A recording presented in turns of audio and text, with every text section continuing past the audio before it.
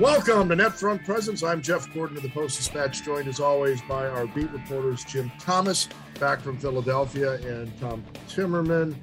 And hey, Jordan Binnington, back among the living, JT, with pretty good performance. Got tested a couple times early, got into the game, and stayed in the game. Yeah.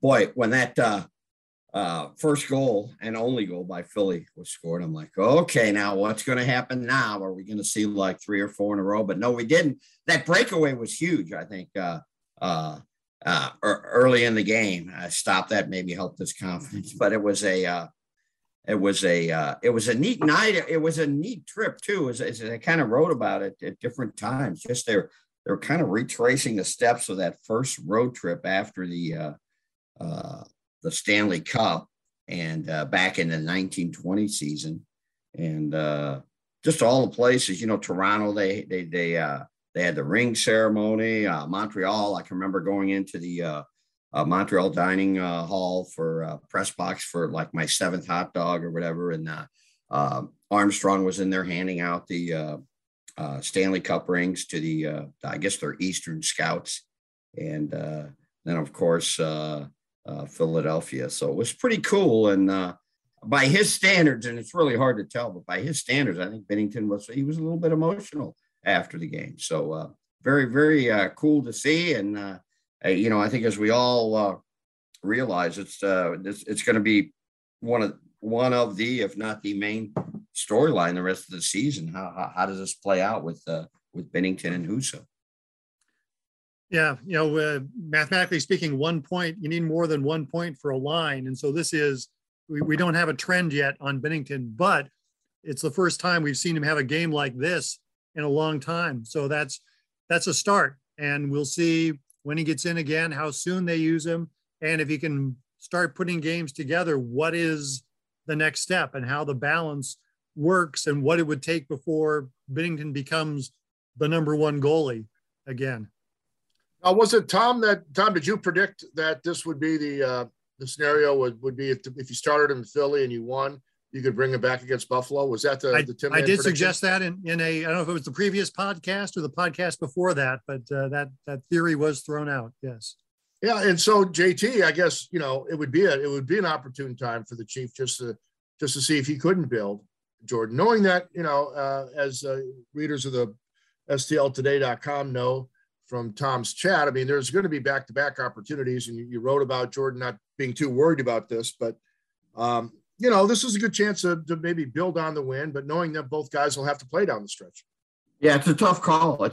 Tom, I believe, tweeted out that also what is right after the game, wasn't it, Tommy, that you thought maybe Binnington deserved to go out there in Buffalo? I don't know what I do. I don't want to just put Husso on ice. You do have 6 back-to-backs coming up, but I think the importance of getting Binnington going again might trump sending Husso back out there. But if I was a coach and Tommy asked me today after practice what I would do, I'd say, well, you're going to have to watch pregame. No, that's fine. I would say I didn't know, because in my mind, if it were up to me, I truly don't know. You guys talk among yourselves. I'm going to go refill my coffee. I'll be right back. Yeah, I think you got to come back with Binnington to build on whatever momentum he has. You've got an opponent in Buffalo playing at home. It's a good situation. Husso is used to going a long time between games. So, I mean, if you go 2 weeks without him playing, I think he can handle that. But I think you got to capture, it's like parallel parking, and you got to turn the wheel to capture the ground you've gained. And that's what the Blues have got to do right now. And I could be proven wrong on this by 10 o'clock tomorrow morning. But I would think you say, Binnington's got a good game. Why make him wait until Sunday in Chicago? Have him play the next game, and then it's going to be tricky after that as to if he doesn't do well against Buffalo, how do you handle it? Do you go back to what it was before, where Husso plays a bunch of games? It's a delicate situation right now as to how they're going to sort all this out, because you're only one bad Binnington game away from saying, well, we're back to playing Husso 4 out of 5. And there's nothing wrong with playing Husso 4 out of 5. He has played so well as any goalie in the league, but you got to get Binnington going, and this is the chance, I think. Yeah, and JT, there's, for a host of reasons, you need two guys. You need to have both guys going in case something happens to your starter in the playoffs. It's really desirable to have that scenario. But, again, you've invested a lot of money in Binnington. You got to give it every opportunity within reason to keep his career on track, because, you've got the Husso decision coming up. And, let's be honest here, if Binnington can start a bunch of games down the stretch and, be prepared to step in the playoffs if need be, all of that from a business standpoint, not only what you've invested in Jordan, but the need to try to keep the Husso contract within reason. It all makes sense from a business standpoint to try to get Jordan on track. Well, no doubt. And I also think, and I think this factors in with Armstrong. Armstrong's loyal to his guys, and he deserves every opportunity to work his way out of this for what he's done for the franchise. I mean, he won them a cup, or at least helped win them a cup. So, yeah. And there comes a certain point where, if he goes back and he's struggling, where you say, okay, we've given you every opportunity, but I still think he deserves a chance to work his way out of this. Berube has a real good touch with this, with the lines and who plays when, but this will be one of his biggest challenges, I think. There's obviously there's egos involved. There's the confidence of players. And I thought it was very interesting that Binnington just talked about building that resiliency back. He made it sound like it was as much a case of, in his head and confidence than anything about the technicalities of playing goalie. So, this will be fascinating to watch down the stretch, especially with such a tight race for second place in the Central. Yeah, it's gonna be a tough balance of. I mean, it's not sentimentality, but Binnington has proved himself. He has won a Stanley Cup, and Jim, I think you did too. I think we both voted for him for the Conn Smythe Trophy, didn't we? We might have been the only two. Yeah, it was kind of a landslide for O'Reilly, but yeah, you're right. So I mean, clearly he was the MVP of that postseason for the Blues, and he's done that. And the other thing is that goalies are just. It is a fickle profession, and goalies, there is a long track record of goalies who had great rookie seasons and then, vanished.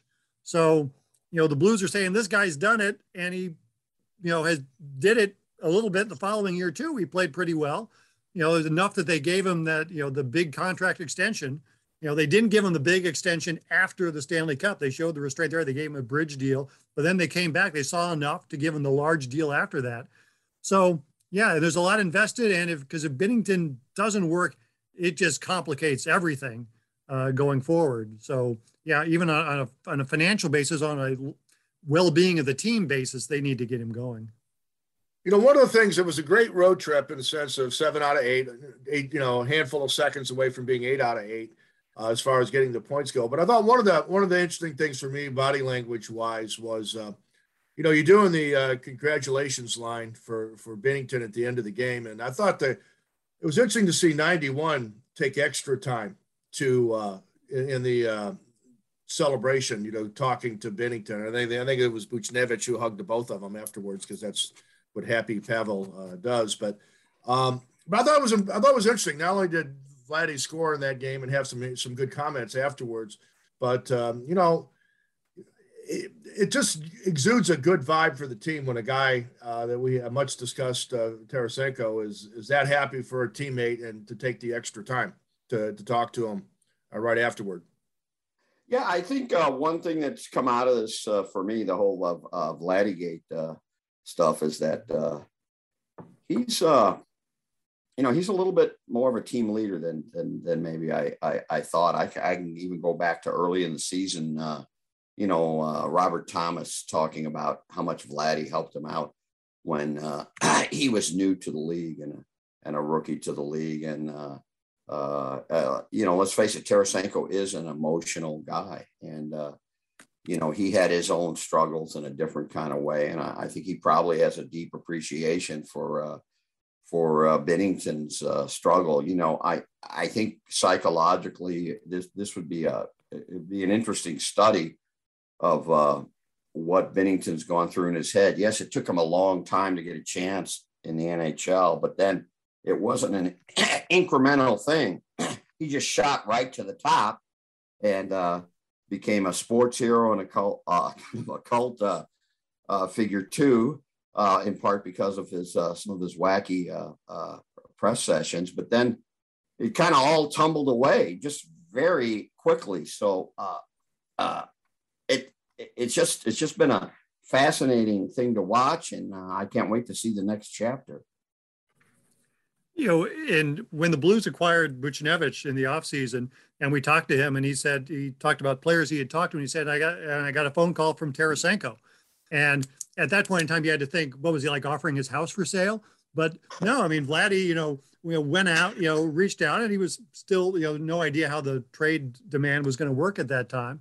But yeah, I don't know if all of these things in the life of Vladimir Tarasenko are related or if we're seeing it more now than we did before. For the guy didn't become team captain and was apparently not totally thrilled about that, but he's really, I think, been at his best, or at least we've seen it as best. And a lot of it is how people interact with us. I mean, because the players have always spoken highly of him, but we haven't seen it. But I think he's showing it a lot more now for the rest of the world to see. Yeah, great body language. He's a happy guy on the bench. He's happy and engaged on the ice. He's going to the net. I mean, he's checking all the boxes. I mean, it's too soon to project beyond what's happening in the immediate time frame. But for this team to try to take a run this year, JT, having a fully activated 91 playing the way he is, world of difference. I mean, there's a lot of good players on this team. You talk about Braden Shen being hot, and we've talked about Kyrou and Thomas breaking out, and what all the great things Buchnevich has done after coming over in a somewhat lopsided trade with the Rangers. But boy, if Tarasenko, guys like this are just difference makers if they're locked in, and it looks like he is. Yeah, it really does. And my first impressions back when I started on the beat was another moody superstar, because Vladdy could be moody. Marshall Faulk, very, very moody, but Vladdy hasn't been moody this year. And maybe it's because he hasn't had a slump. I mean, I can never, the first year, I can remember Paul Stastny. It was during a time in that 17-18 season when things weren't going so well, and there was a media scrum in the locker room, all for the days of locker room interviews. But Vladdy's name came up and being in a scoring slump, and Stastny just smiled. He was kidding, but he wasn't kidding. He says, well, we all know Vladdy pouts. So Vladdy's not pouting this year.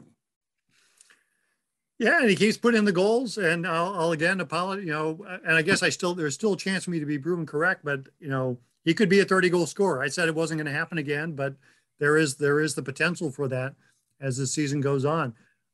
He's one of those guys. Yeah, I mean, he's making whatever line he's on, he's making better. He's probably has brought Barbashev out, which has been important.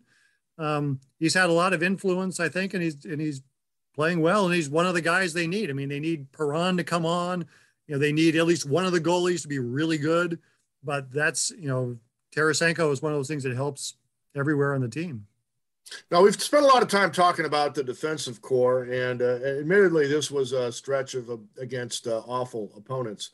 Well, Montreal is playing better now, but still, Toronto should be a better team than Toronto is. But 3 of the 4 teams you played weren't very good. But still, you look at the what's happened on the defensive core, and a lot of positive things. We'll talk about start with the formerly beleaguered Colton Parayko. Another +3 performance. What is that? +10 and 6 for him. Not taking the biggest workload. That went to Justin Falk, but JT, all of a sudden, Colton Parayko salvaging the season. and possibly then some if he can keep this going. Yeah, it's been interesting to watch. I think he's down, and he was pretty astronomical. Not quite in Jacob Chikrin range, but he was pretty high up there in plus minus. I think he's down to like -6 now. But and what that means in terms of the eye test is that he just doesn't seem to be making mistakes, and he could have been obviously more aware of where Mr. Cole Caulfield was on that tying goal with 8.7 seconds. But that's really the only glitch that I can think of off the top of my head on this trip. And if he plays like this down the stretch, it's a whole nother dimension. Like you said, okay, quality of competition, maybe not as great. Did Montreal, did they end up winning that game last night? Did they beat Buffalo? They did. Shut them out. Yeah. 4 in a row for the Habs. So and we see it happens all the time. I mean, Ottawa beat Minnesota the other night. So but yeah, if Parayko plays like this is a good sign. You know who kind of caught my eye in the game in Philly was Jake Walman, just in terms of him moving the puck more, being more assertive with the puck, particularly in the offensive zone. Now, it really didn't add up to goals, but that's kind of how he has to play. If he can play that way and still have some semblance of being sound defensively, he can not only help himself if he's not going to be with the Blues this year, but he can help the team this year. Yeah, in terms of, I believe it's expected goals percentage and Corsi percentage, really one of the best defense combination the Blues have had this year among guys who played a lot has been the Bortuzzo-Wallman combination. They actually have put up numbers better than the other pairings, and followed by Falcon Krug and then by Parayko and Mikkola. So, yeah, I don't know where Jake Walman figures in all this. I don't know if Jake Walman is back next year. I don't know if Jake Walman is with his team in April, but right now he's doing well. Well, the timing is good for Jake. We mentioned this repeatedly on the net front that I think they're going to add a defenseman, veteran defenseman, and everybody assumes they're going to trade Scandella. I think if they could make the cap work and keep Marco and just have veteran depth, if there's a way to move Walman and get a defenseman and make the numbers work, which would be difficult, gives you more of a veteran look. And then, Jake's frankly going forward because Perunovich has got his spot going forward, and you've committed to the other guys, right? So, and Nico's making his move. So, Walman would be stuck in the same spot next year if he sticks around. At best, he would be stuck in the same spot. So, I think this is a chance for JT. He plays a bit ahead of the trade deadline. Has gotten a chance for teams to look at him, including teams that the Blues might want to make a deal with. So it's been a win for Jake to get back on the ice and for the Blues to have maybe a chip they can play. Yeah, and maybe that's a way to go. I totally agree with you that Perunovich eventually, and maybe sooner rather than later, will at least take Walman's spot. And this is the time of year. Yeah, there's a lot of scouts in the press box. I saw just looked at the seating chart when I got to the Philly press box, and there were 10 teams represented. Who was it? Rangers, Panthers, and Oilers. Both had 2 scouts there. With the Oilers, I'm thinking, because we've heard the rumors, boy, they really like to, have Husso. And I'm like, well, they're probably disappointed that Binnington's starting tonight. But yeah, this is that time of year. And I think Walman, at least the other night, did himself some good.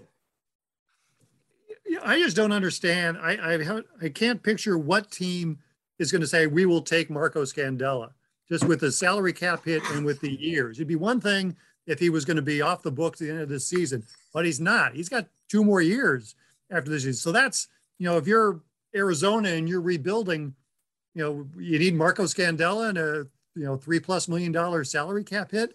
Yeah, I don't know. And if he's, if the Blues are trying to get rid of him, then why do you benefit from that? And so even if you got cap space, I just don't know who's going to take Scandella. Walman is very tradable, but a low cap hit. So if you're giving up him and the other team's going to retain salary, maybe you can get a guy that's making $2 million a year, but I don't know that you can get somebody that makes a whole lot more unless you move somebody else as well. So that's going to be, I think, the tricky thing is the Blues look at the trade deadline. Unless someone gets hurt and goes on LTIR and gets them some space that way, I just don't know, what it's going to take. They would have to give up a core player at that point unless someone wants Scandella. You never know, but you never know. I mean, there's always going to be potential for hijinks, maneuvering, and maybe there's a team willing to take money in order to get prospects. I think Arizona is always open for business if they can get something long-term and just eat a guy they don't want. It's a guy that doesn't have so much term left and a guy they can just put in a warehouse someplace who's injured, but still one never knows. Now, another good topic, and it really is amazing. We've talked about him over and over again, but Justin Falk and Ben Hochman talked about this. He just, logs the big minutes, hitting people, blocking shots, killing penalties. Now he's on the power play too. JT, I say this a lot, but I just could never have imagined all this happening for Falk. I just thought he was a one-dimensional guy when they got him. Is he, you talk about never knowing what you can actually get out of a trade or a signing until the plays out over time. This guy, he's almost off the chart in terms of how much more he's given the franchise than many expected. Yeah, and he's redefined who he is in St. Louis, or at least our concept or our picture of what he was, because he's playing such good defense. And I looked down the other night. It was at some point on the trip. He led the team in hits. He's not really necessarily known as a physical guy, but it's been amazing to watch that whole second pairing. Because Torrey Krug's having a very good season as well. Yeah, and you put Falk back on the power play, and he's contributing. He's getting some assists here and there, even though the power play really hasn't been great lately. But he's a sturdy guy. I mean, I think because he's not 6'5", and maybe doesn't quite have that wingspan, but he that lower torso, he's pretty thick. Tarasenko, the old tank nickname, he's got a tank-like lower torso, so he's pretty effective in the wall battles and when it comes to pushing and shoving. So I don't know, around the league, the number two pairings, I would think that this Falk and Krug has to rate pretty highly, at least what we've seen so far this season. Yeah, there was the fear that like a Falk Krug combo would be lacking on the defensive side, but it's turned out to be a pretty good one, and they create more than they give up, and that's one of the things you just want to. It's good to see out of a defensive pairing is that they are, and they still are, productive offensively, and that overshadows what they've done defensively. So they're a net gain for this team. Our guy Nico is not an offensive player by definition, but he has a good feel for the offensive game. He's even going back to last year when he was getting some looks, unafraid to go in, unafraid to stay in, and JT making some good plays with the puck.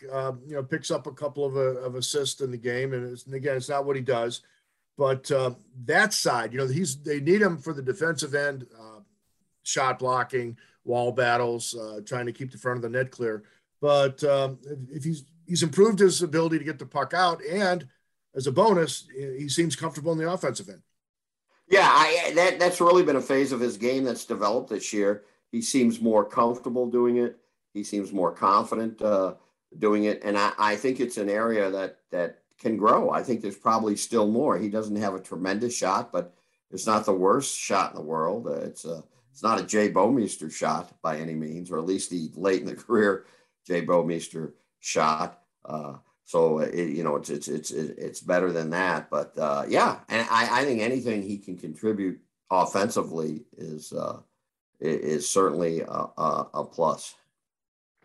and he's willing to do it. I mean, a lot of times we see that he's the late D coming in and trailing the play, and the puck comes to him, and he'll let it rip.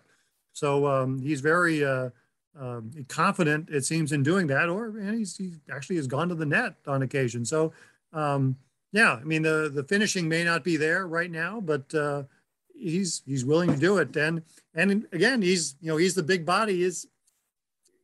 Will he be that guy? Will he be that guy they need? Maybe not this year, but next year. I think there's a valid case for that.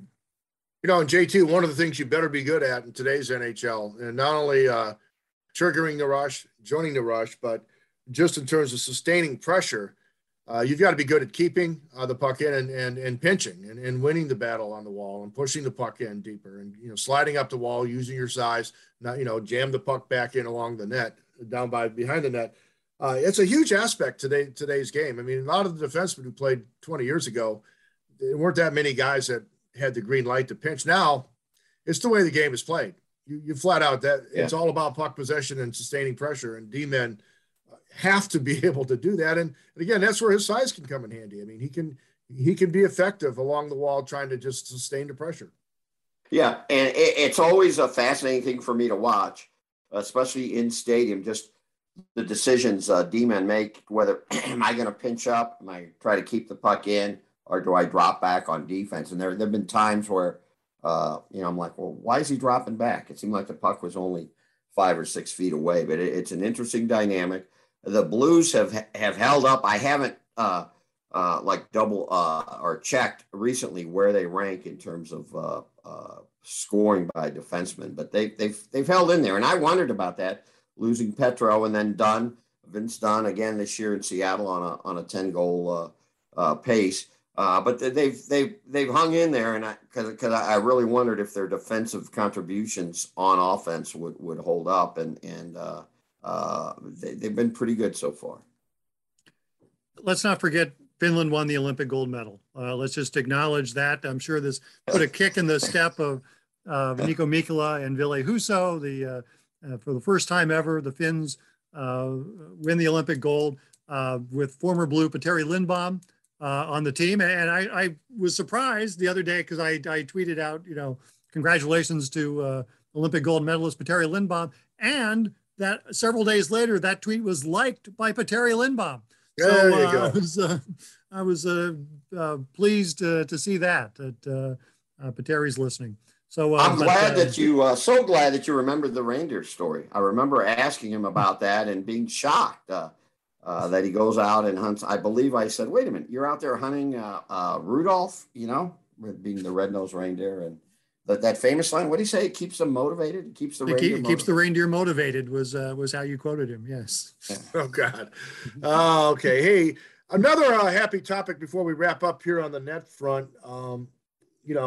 I was a little tough on Tyler Bozak in the midterm grades, and the coach was a little tough on him as well in the sense of sitting him for a bit. But noticeable in his limited role against Toronto, made a real nice pass.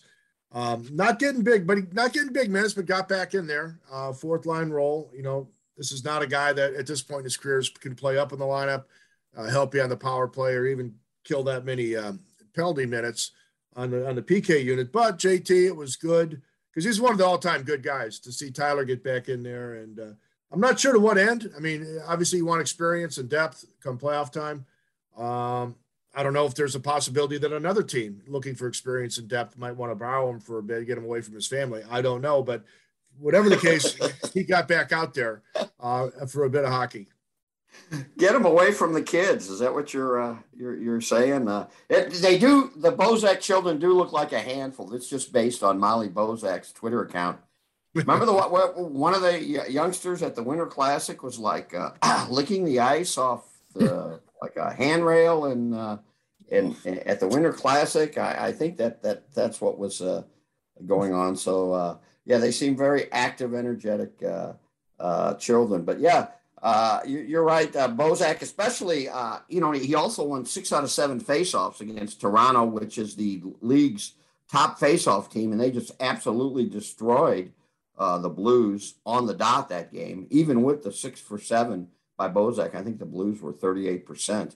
in the circle. So yeah, a handy guy to have around. He just hasn't quite adjusted to the reduced role like Alexander Steen did. I mean, and I don't know why. The lesser minutes, but I think he's shown that he can be a handy guy, in spots down the stretch. And Tom, what's he get? Another 250,000 with what? Yep. He's a couple games away, I think. So I think he's at 38, 39 now, maybe. Yeah, so he looks like he's going to get that. Yeah. And good for him. When Perunovic comes back, they've got to make a roster move. Presumably, it'd be sending Joshua back down. So, at that point, Bozak is going to be back in the lineup on a regular basis. So he's going to get the chance unless someone else gets hurt, or who knows how long Perunovic is back. He could be back at practice today, for all we know, as we record this prior to practice. But when that happens, Bozak's going to be back in unless they decide they want to play Logan Brown. And I think probably playing Bozak is a better call right now than playing Brown in that fourth line situation. All right, last thing on the net front, it may be somewhat emotional, but for some, Tajay Thompson has emerged with the Tage with the Sabres. Has finally come around. Good kid. Took a while, often does for bigger guys. Kind of an interesting team. I mean, Tuck's played well for them coming over in the Eichel deal. He's a Western New York guy. He's happy to be there. Tage has played well. Maybe all hope is not lost. They're not great this year, admittedly, but I don't know, JT. One, it's gonna be good to see him. Good to see that it's panning out for him because it took a long time to get Thompson to where he needs to be. But again, sometimes these trades eventually work out. I still think it was a terrible trade for Buffalo, but nonetheless, the Sabres back in town, a little bit of a reunion. Yeah, and just I was looking up real quick. You were talking about possibility of moving Bozak. Keep in mind that contract that he's under now, that he signed, had a no trade clause, but it goes away on March 6th. So he could be available if there's a contending team that maybe needs a third or fourth line veteran presence there. But Tage, it seems to me the taller guys, lankier guys, it just seems in my still somewhat limited hockey experience that a lot of times it takes those guys longer to develop, and you really have to be patient with them. And maybe it's finally paid off with Tage Thompson. I know he wasn't around for the Cup team. Do they do a little scoreboard shout out there for him, Tommy? Probably not. Probably not in Tage's case. Tom, you're such a cold person. Maybe he gets just the at the first TV timeout, he gets the welcome back, Tage Thompson. Thank you for making the Stanley Cup possible. That's it. And now we return to the ice. Yeah, now we're back to the ice, and then there'll be a little polite applause, and then we'll go back. Some fans will say, "Who? What? Yeah." And they'll say, "And we did not trade Robert Thomas. We kept Robert Thomas. Buffalo wanted him. We gave them Tage Thompson." Yeah, and this goes to prove it's where it's difficult to assess trades in the immediate aftermath because it took Thompson time to develop. Now there is no way that Buffalo will ever win this trade. I mean, because so many of the pieces they got are already gone, and so unless Buffalo wins 2 Stanley Cups, thanks to Tage Thompson, I don't know that Buffalo will ever have won this trade. But it shows that Buffalo did get at least one asset out of that interaction. Where are you now, Vladimir Sobotka? Yeah, well, he was in the Olympics, and now he's back to the KHL, I believe. Yeah, well, I tell you what, and then boy, the Flyers having to see Braden Chen come in and score a goal, and Morgan Frost is somewhere on the roster, and I think Farabee is a good player, but there's no way they ever win that trade either because they're going to suck for a long time. I mean, that team, my God, I mean, they're just not very good. They're going to trade Claude Giroux. They're going to have to trade other guys. The GM's an idiot. I mean, Fletcher, I mean, who trades for Rasmus Ristolainen and then vows to re-sign him? I don't know. I mean, it's insane. And they're going to be bad for a long, long time. So, but that's a topic for another day. That's plenty of for this edition of the net front presence. I got through the whole episode without getting on Ken Holland's case up in Edmonton, so we'll get to him later as well. For Jim Thomas, for Tom Timmerman, I'm Jeff Gordon. This is the Net Front. A reminder, you can catch this podcast and all of our other podcasts on stltoday.com/podcast. Until next time, see ya.